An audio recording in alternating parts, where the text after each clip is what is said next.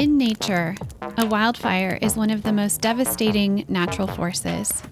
It burns hot and fast and leaves little behind but ash and char. Or so it seems. Very soon after the fire passes through the forest, life returns. Shrubs and weeds that clog the forest floor have burned away, leaving space for new trees, grasses, and flowers to emerge and flourish. Habitats are created, bringing new insects, birds, reptiles, and mammals. A cancer diagnosis can feel like a wildfire, our bodies becoming this new, fire-clarified landscape. For some, cancer changes utterly everything. For others, cancer brings greater clarity and purpose. And some of us are still searching for what life after a cancer diagnosis will look like. Welcome to The Burn. We are exploring stories of life and transformation following a breast cancer diagnosis. I'm April Stearns, the founder and editor of Wildfire Magazine and the host of this podcast. Today, we're going to hear a piece about the influence of a fellow breast cancer survivor on the life and advocacy of another. This is a story about the journey to become an early-stage ally for metastatic breast cancer and the decision to stay and work in Cancerland. It's a story that's near and dear to my heart, not just because the subject of the story is one of my dearest friends, but because I too grapple with questions of how best to advocate for the MBC community if I myself am not living with MBC. I wondered if it was my place to fight for a community I was not technically a part of. But here's the hard truth about metastatic breast cancer. 1 in 3 of us who have experienced an early stage diagnosis will go on to have a stage 4 diagnosis.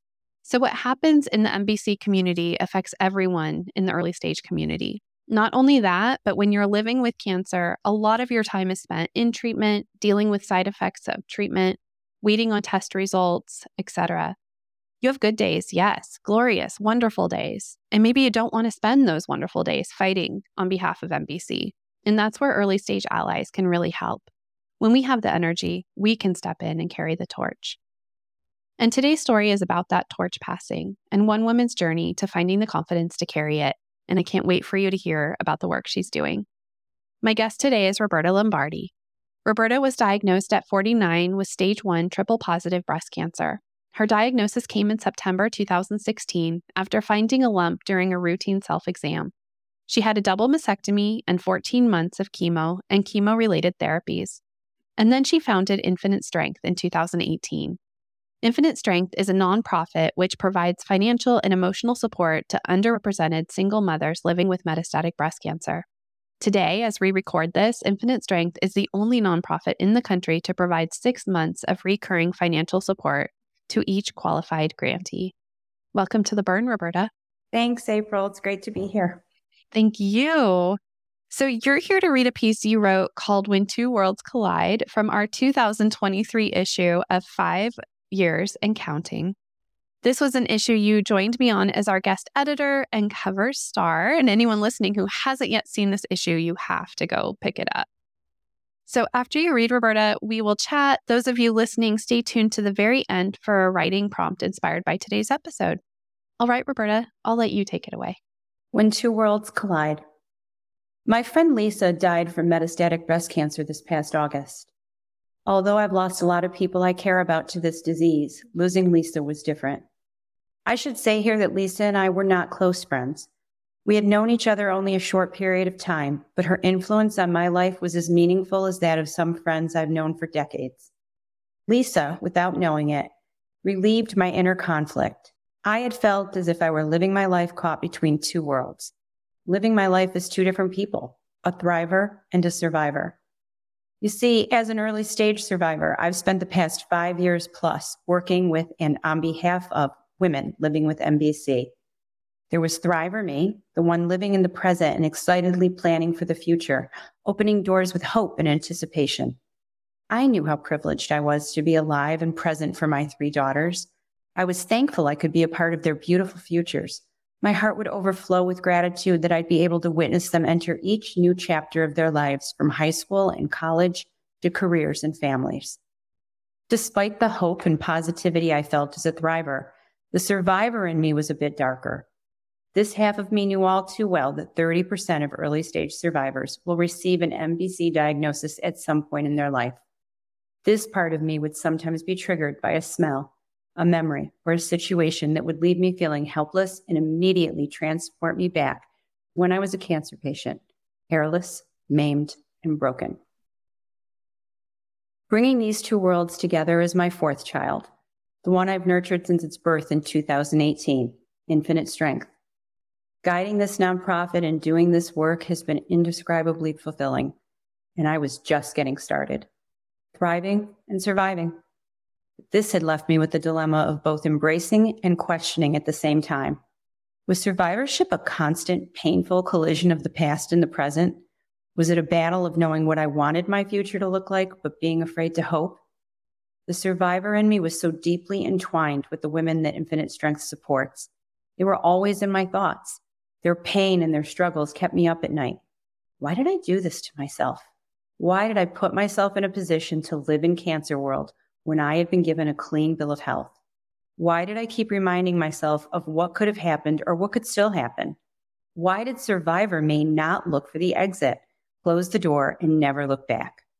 But this part of me also knew I never would. This is where Lisa entered my life. On a random summer day in 2021, I answered my phone to hear Lisa's cheerful voice on the other end. We got acquainted with each other and made plans to work together on a panel discussion Infinite Strength was hosting. In the middle of the conversation, she said, "I'm so glad you're doing this work because we need you. Those of us living with MBC need you. We're the ones working so hard to educate others about this disease, fighting for better care and better outcomes, but we're also fighting for our lives and we're going to die. We need early stage allies like you to continue the work when we cannot." I was stunned into silence for two reasons. The first was that she talked about dying with such utter acceptance. There were no tearful cries. Her voice didn't even lower an octave. Acceptance. Her tone conveyed acceptance, and I wondered how that was possible. The second thought was that I had never heard the term early stage ally, and it took me by surprise that she described my work in this way. Early stage ally. Those three words struck me long after that telephone conversation ended, and I began to use them when describing the work of Infinite Strength. As I write this, those three small words fill me with great pride because the definition of the word ally means one that is associated with another as a helper, a person or group that provides assistance and support in an ongoing effort, activity, or struggle. Thanks to Lisa, I began to realize that I might have been looking at survivorship in the wrong way. Once Lisa and I began working together, I took every opportunity I could over the course of the next year to learn from her, to follow her, to be worthy of advocating on behalf of amazing women like her, women living while dying. And as I led Infinite Strength through the remainder of 2021 and into 2022, as we grew from a New England nonprofit to an East Coast nonprofit, and as we set a goal to become national by 2024, it has been the initial conversation with Lisa that replays in my head. It is her voice and her words propelling me, and it is her words that helped me find peace. Bad things happen to good people all the time. I don't know what my future will bring, but I do know I'm here now and healthy, and it's a privilege to be a helper. I will not lose sight of that again. When I received the text that Lisa had died, I sat and cried alone at my kitchen table. It wasn't that I did not know the end was near. Always thinking of others, she had prepared everyone well. But August 2022 was just too soon for her light to be extinguished. How is it possible that somebody I knew for only a little over a year could come to mean so much to me? How was she ever going to know the impact she had on me or the peace of mind she helped me find? I guess the real question is, how lucky am I to have had her in my life for even a short time? She was a gift. I no longer feel as if I live in two worlds, as if I'm two different people. I actually feel quite at peace with who I am and my choice to make cancer my life's work. I've reframed my idea of survivorship. It is no longer a heavy weight, but a badge of honor. It's not a collision, but a melding of my past and my present and my hopes and goals for the future. And I have Lisa to thank for that. Thank you so much for that, Roberta. Thank you. So let's take a quick break here. We'll let you catch your breath and then we will chat. Hi, friends. There is now a wildfire book in the world. It is a big, beautiful compilation of my favorite essays from Wildfire magazine, spanning all the way back to our first ever issue in 2016 up to the summer of 2022. This book took years to create and is literally the resource I wish I had had when I was diagnosed with breast cancer. This book is called Igniting the Fire Within, and it's made up of 50 essays that really dig into the experience of having breast cancer in our 20s, 30s, and 40s. Every stage of breast cancer is represented, from DCIS to stage 4, from all sorts of walks of life, from all around the world. Our writers go deep and get vulnerable to heal their own experiences and to let others like you know that you're not alone. You will find yourself within these pages. Get Igniting the Fire Within, stories of healing, hope, and humor inside today's young breast cancer community on Amazon, in paperback, and for Kindle now. Curl up with it today. Hi, my name is Julie Stonefelt, and I was diagnosed with breast cancer at 35 in 2015 in Edmonds, Washington. I shared my story in Wildfire magazine and the Burn podcast in 2022. They were powerfully healing experiences for me. Before finding Wildfire, I was struggling with making sense of all the complex feelings that come with survivorship. Now I have found the courage to tell my story without shame or guilt. I've come to understand that while my story is my own, my experiences as a young survivor are not unique. And that has helped me feel far less alone. So thank you, April, and the whole Wildfire community for creating this place for the women too young for breast cancer. All right. Thank you so much for the lovely testimonial, Julie. All right. Turning back to you, Roberta. Thank you again for that beautiful story and for bringing Lisa, this is Lisa Laudico, back into the Burn. We had her on reading one of her stories in the past. We'll be sure to link to it. But she means so much to me, and I'm so grateful to you for writing about her today and sharing her. She was just this incredible force of nature. And now what? This is the second time this week I've read this story out loud, right? Because I joined you Saturday night for the storytelling event. And it's hard for me to get through. Yes. It really is. And to me, it is just forever amazing and a sense of wonder that I knew her for such a short time. And yet, I'm telling you, April, I feel she is there, like guiding what I do. If that makes sense. I mean, I just feel it. Oh, 100%. I had the privilege of having Lisa in many of my workshops. And I remember the first time, the very, very first workshop we did, the first Wildfire workshop we did, Lisa was in it. This was in the very beginning of 2020. And, I think it was April, we were all grappling with the pandemic and realizing that we needed to be together, but we didn't know how in this new environment. And so we all started turning on our webcams, and there was Lisa, and she told the most incredible stories, but what she really did was offer so much encouragement to everyone else who was sharing their stories. And it was this gentle attention, I think, that she gave to each person that was so powerful. And I had a similar experience as you did, where she let me know that early stage allyship and advocacy is so important for the MBC community. And I should stay here for anyone who doesn't know Lisa's work. She founded the podcast, Our MBC Life, and really did a lot to change the landscape of what MBC looks like currently for people living with MBC. So I guess I want to bring it back to you, Roberta, and maybe we'll start at where I usually go to at the end of my questions, which is to talk about your work. But so much of what you wrote about here is that intersection with Lisa and how it inspired your work. So will you just take a moment and tell us a little more about Infinite Strength today? So we've evolved.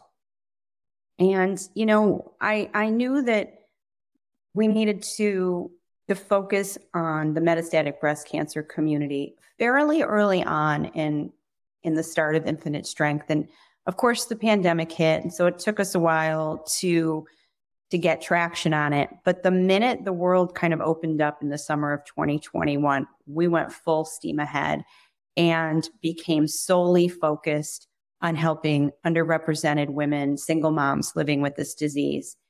And it's grown in the last year to the point that it's beyond my expectation. I mean, I said in the story that, we hope to be national by 2024. We're pretty much there. I mean, we are now accepting applications from anybody living anywhere. And right now I have files representing, half of the states. So we're pretty much there. And it's just incredible. And now we've got this whole educational piece that we offer that started with Lisa. We did one panel discussion with Lisa in 2021 that got us noticed by sponsors. And now there's something we do quarterly. And now we're going to start taking them on the road because it's so important for the women that are living with this disease to have that educational resource. We know what the challenges are. We get it. There are so many challenges a breast cancer diagnosis brings, but then a metastatic breast cancer diagnosis where you're in treatment the rest of your life. So we have these discussions where we tackle topic after topic that relate to this disease and the emotional and mental well-being of the women who are living with it. And it's just become incredibly beneficial, incredibly well received. And again, I kind of feel like that phone call with Lisa started it all. That's incredible. And well, congratulations on already moving into realizing your dream of being national. I know that is a testament to your hard work and also a testament to how much your work is needed. So congratulations on that. I love that. Yeah. We'll be sure to link so anyone can find you. And I'll ask you a little bit later on for the best place to find you. But right now I want to turn back to your essay. So going back to the issue that we published you in, this was the issue you and I worked on together, 5 years and counting. We're highlighting stories and lessons learned from people who have lived, even just one day beyond that 5-year mark of post-diagnosis. So this was women, or this issue rather, were women that had experienced either one diagnosis or many diagnoses. But the first one was at least 5 years ago. And what we asked people to do was write about lessons learned. Like, what do they know about living now in that aftermath or in the shadow of breast cancer? And so you sat down and you wrote an essay that we just heard. And so what I want to ask you is, was this story that we heard, did you know immediately that this was the story you needed to tell? Or did it take some time to form? And I also want to ask, the telling it through this container of kind of Lisa's guiding you, was that also something that just popped out for you fully formed, or did it kind of come around to that? Interesting. I knew when the topic of, 5 years and counting, when you said that was going to be the topic of this issue, I instantly knew I was going to talk about Lisa and her impact on how I look at survivorship. The whole thing was automatically there. And I think it came from when she passed. And this is really true. I was sitting in my breakfast room at the table when I got the text from one of our NBC Life colleagues. And I had this conversation with myself in my head because there was nobody there to share it with. And I was just crying, but I was kind of talking in my head like she could hear me. And a lot of it was what I wrote down in that essay. So it's kind of my way. It was kind of my way of telling her what she did because I didn't have the chance, because we did, she had texted me that she wanted to, we need to work together again. I want to have you on our NBC Life. And then she sent me another email saying things weren't great. And it was really it. Yeah. So we never got to finish our conversation. I never got to explain to her what she meant. And then, when I listened to what her husband said at the service, this is just who she was. This is what she did for everybody. She gave everybody this gift, and you could tell people came from everywhere. to pay their respects and honor her. I mean, what an incredible gift she gave everyone. Yeah, truly. And I love when we find out, it kind of reminds me of that classic grandmother where every grandkid thinks that she's their favorite because she has that gift, of doing that, and not in this way that makes anyone jealous or anything. It's because every single person thinks they're their favorite. And Lisa did that for each of us. She really saw us. And, for anyone who didn't have the opportunity to know her, just listening to her podcast, her. So I really encourage people to go back and listen. And I really love what you said, though, about how you just knew immediately that you needed to write about her because that was the biggest impact on you. So I want to ask you a question and we'll see how comfortable you feel answering it. And you're allowed to tell me you don't want to answer it. But, one of the things I really strive for in Wildfire and on the Burn is to push the story past the diagnosis. So what did you do with this thing that landed in your lap? But part of understanding the transformation is to understand who you were prior. So can you tell us a little bit who you were before breast cancer came into your life? I was a control freak, an overachiever who needed everybody to think that I was super wife, super mom, superhuman, super this, super that. Everything I did to the nth degree, like I had something to prove. And I was at the happiest point in my life, I would say personally, right? My husband and I were just so incredibly happy together. And I had these 3 little girls who my youngest was 10. And then my middle was 13 and my oldest was 14. And we just had this great little cocoon that was happening with our family. And I, you know what? Boom. It just imploded.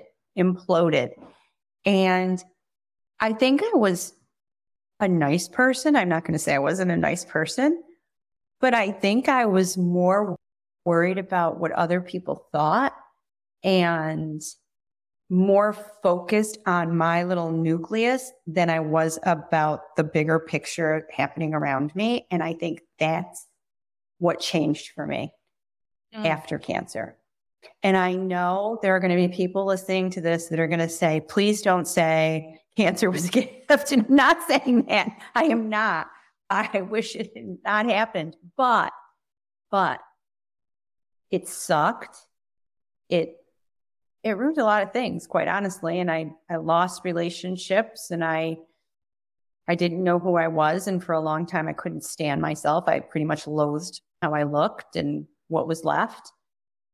But it took time, but I healed. And I don't live in the shadow of, oh my gosh, what's going to happen next? Am I going to be that, 1 in 3 or 1 in 8 or 1 in 10 or whatever the number is, whenever you talk about it. I don't live like that anymore. I don't even think about it. I think I have a new compassion and I'm much more empathetic. And I have this sense that I am here to help. There is a reason why, right? I'm not going to sit here with survivor's guilt and not do anything with it. So yes, it could happen to me, but that's not my focus. My focus is it didn't happen to me. And it's a privilege to be here. And it is a privilege to be able to use my voice because the women we help, they don't know how to use their voice. They don't even have a voice sometimes in their circle. So you know what? I was very lucky and I better do something with it to help others. Like that's how I feel. I'm not saying everybody has to feel that way. I don't think everybody has to go out and make advocacy their work after a diagnosis of any kind of cancer. Mm-hmm. But for me, that's what I think this all led to. Yeah. I loved everything that you just said. It's a journey. And one of the beautiful things about having some time, behind you and having moved beyond that diagnosis day is that space to reflect on, what those changes have brought. And I think for a long time, we think our breast cancer story is, what happened during the diagnosis, that like initial crumbling of a world, or the hard aspect of getting through treatment, or that like immediate aftermath that you described of like not liking how you look or not sure how to like be in the world. But I think the real aftermath is what we're talking about, where it's like a life changed. And as you said too, like not everyone is going to become an advocate or feel the need to be an advocate, but a life will be shifted to something else, and it might be just a very small shift, or it might be cataclysmic like it was for you.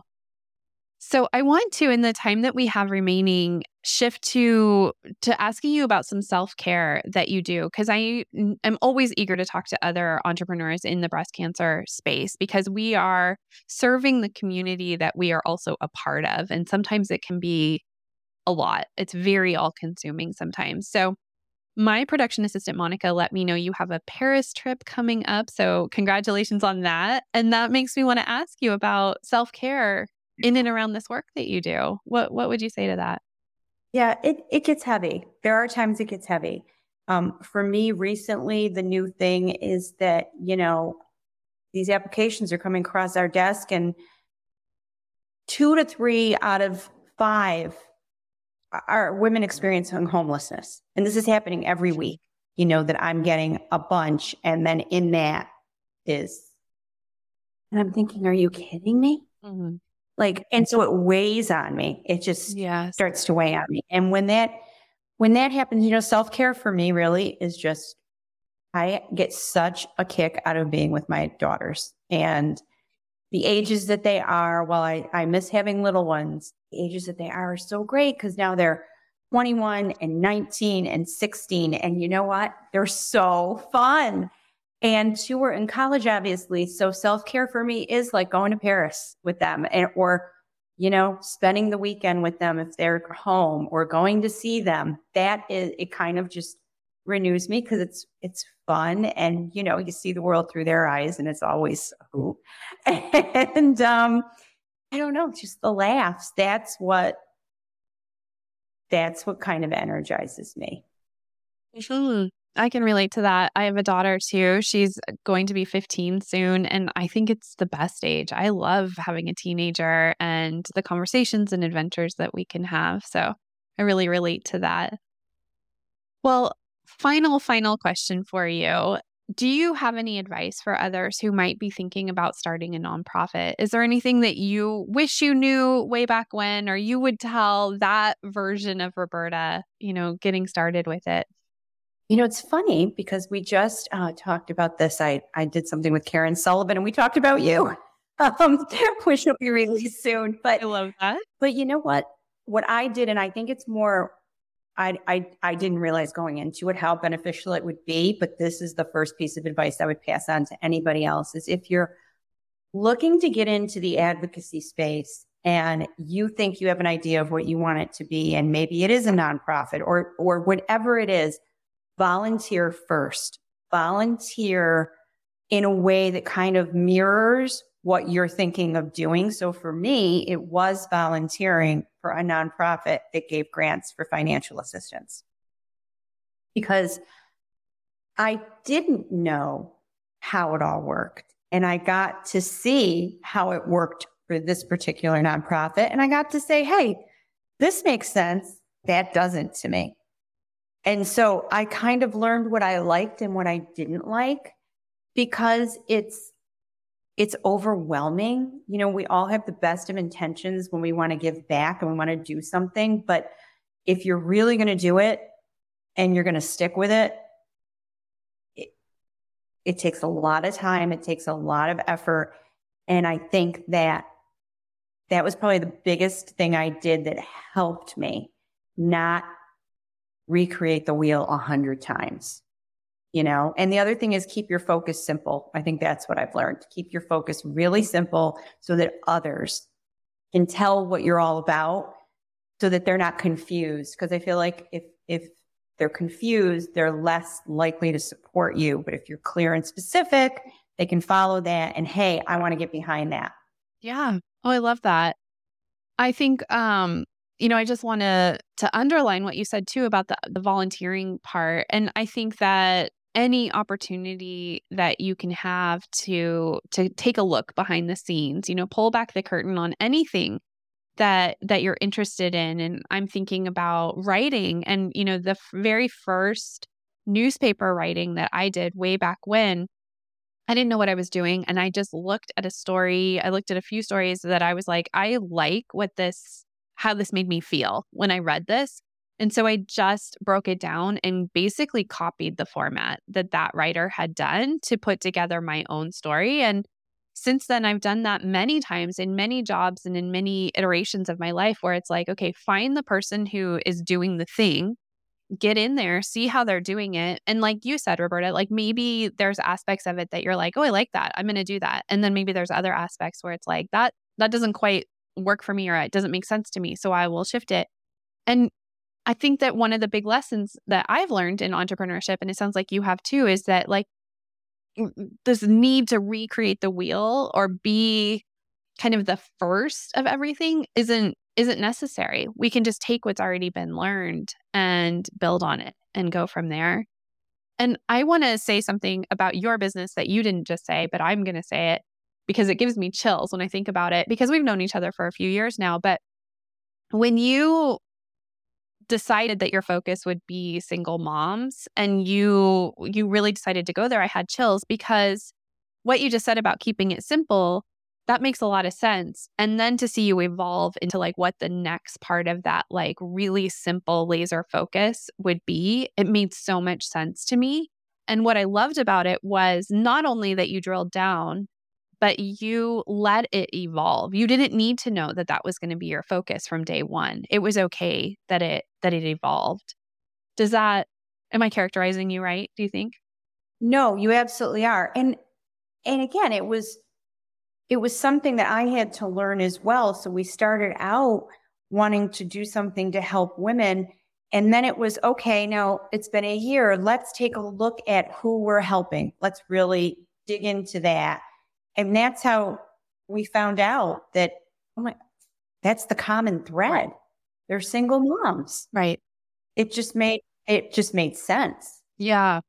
Yeah. So if I could summarize, I think it would be, for anyone listening who has a pull to be an advocate, it's okay to figure it out as you go, find others who are doing the work, but it's okay to let it evolve and to see what it wants to become. It doesn't have to be a fully formed thing, and nor do you have to dig your heels in and force it to be that thing that you initially thought it would be. Well, Roberta, where can people find your work online and get involved with you? So our website is infinitestrength.org. And then we're on Instagram at Strength for Healing, Twitter, Facebook, LinkedIn. So, and you can get all that through our website. Perfect. We will link to it. Thank you so much, Roberta. Thank you, April, as always.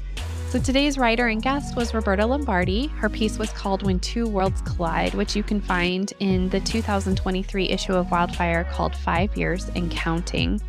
I'm April Stearns, and you've been listening to The Burn. The Burn's a production of Wildfire Magazine, where we share breast cancer stories from young women like you've never read or heard before. We also strive to inspire you to write your story like you've never written it before. Stick to the end for a writing prompt inspired by today's episode. Our producer is Bill Smith of Shoe Production, and our production assistant is Monica Haro. Want more on the life-changing transformation to be had from telling your breast cancer stories? Visit wildfirecommunity.org to find a copy of the issue shared in today's episode, to find our 40-plus issues in the Wildfire archives, and to take a writing workshop with me. There's no place on the planet like a wildfire writing workshop, and I want you to experience it for yourself. Discover how to write your way back to yourself, write your way to reclaiming your body and your story. And don't forget to subscribe to The Burn and listen to it wherever you go. All right, here is your writing prompt. Today we heard a piece that was inspired by Roberta's love and the support she got from Lisa Laudico. And writing about these people that impact us and that pass on is a wonderful way of bridging their legacy to the life that you have now. So your writing prompt is, her name was. Her name was. And I want you to write about someone that has passed from your life and what she meant to you. Set your timer for 8 minutes, write without stopping or editing, see what needs to come out. And if you want more writing prompts, I have a bunch more at wildfirecommunity.org/free. Happy writing. Thanks for listening. Until next time, take good care.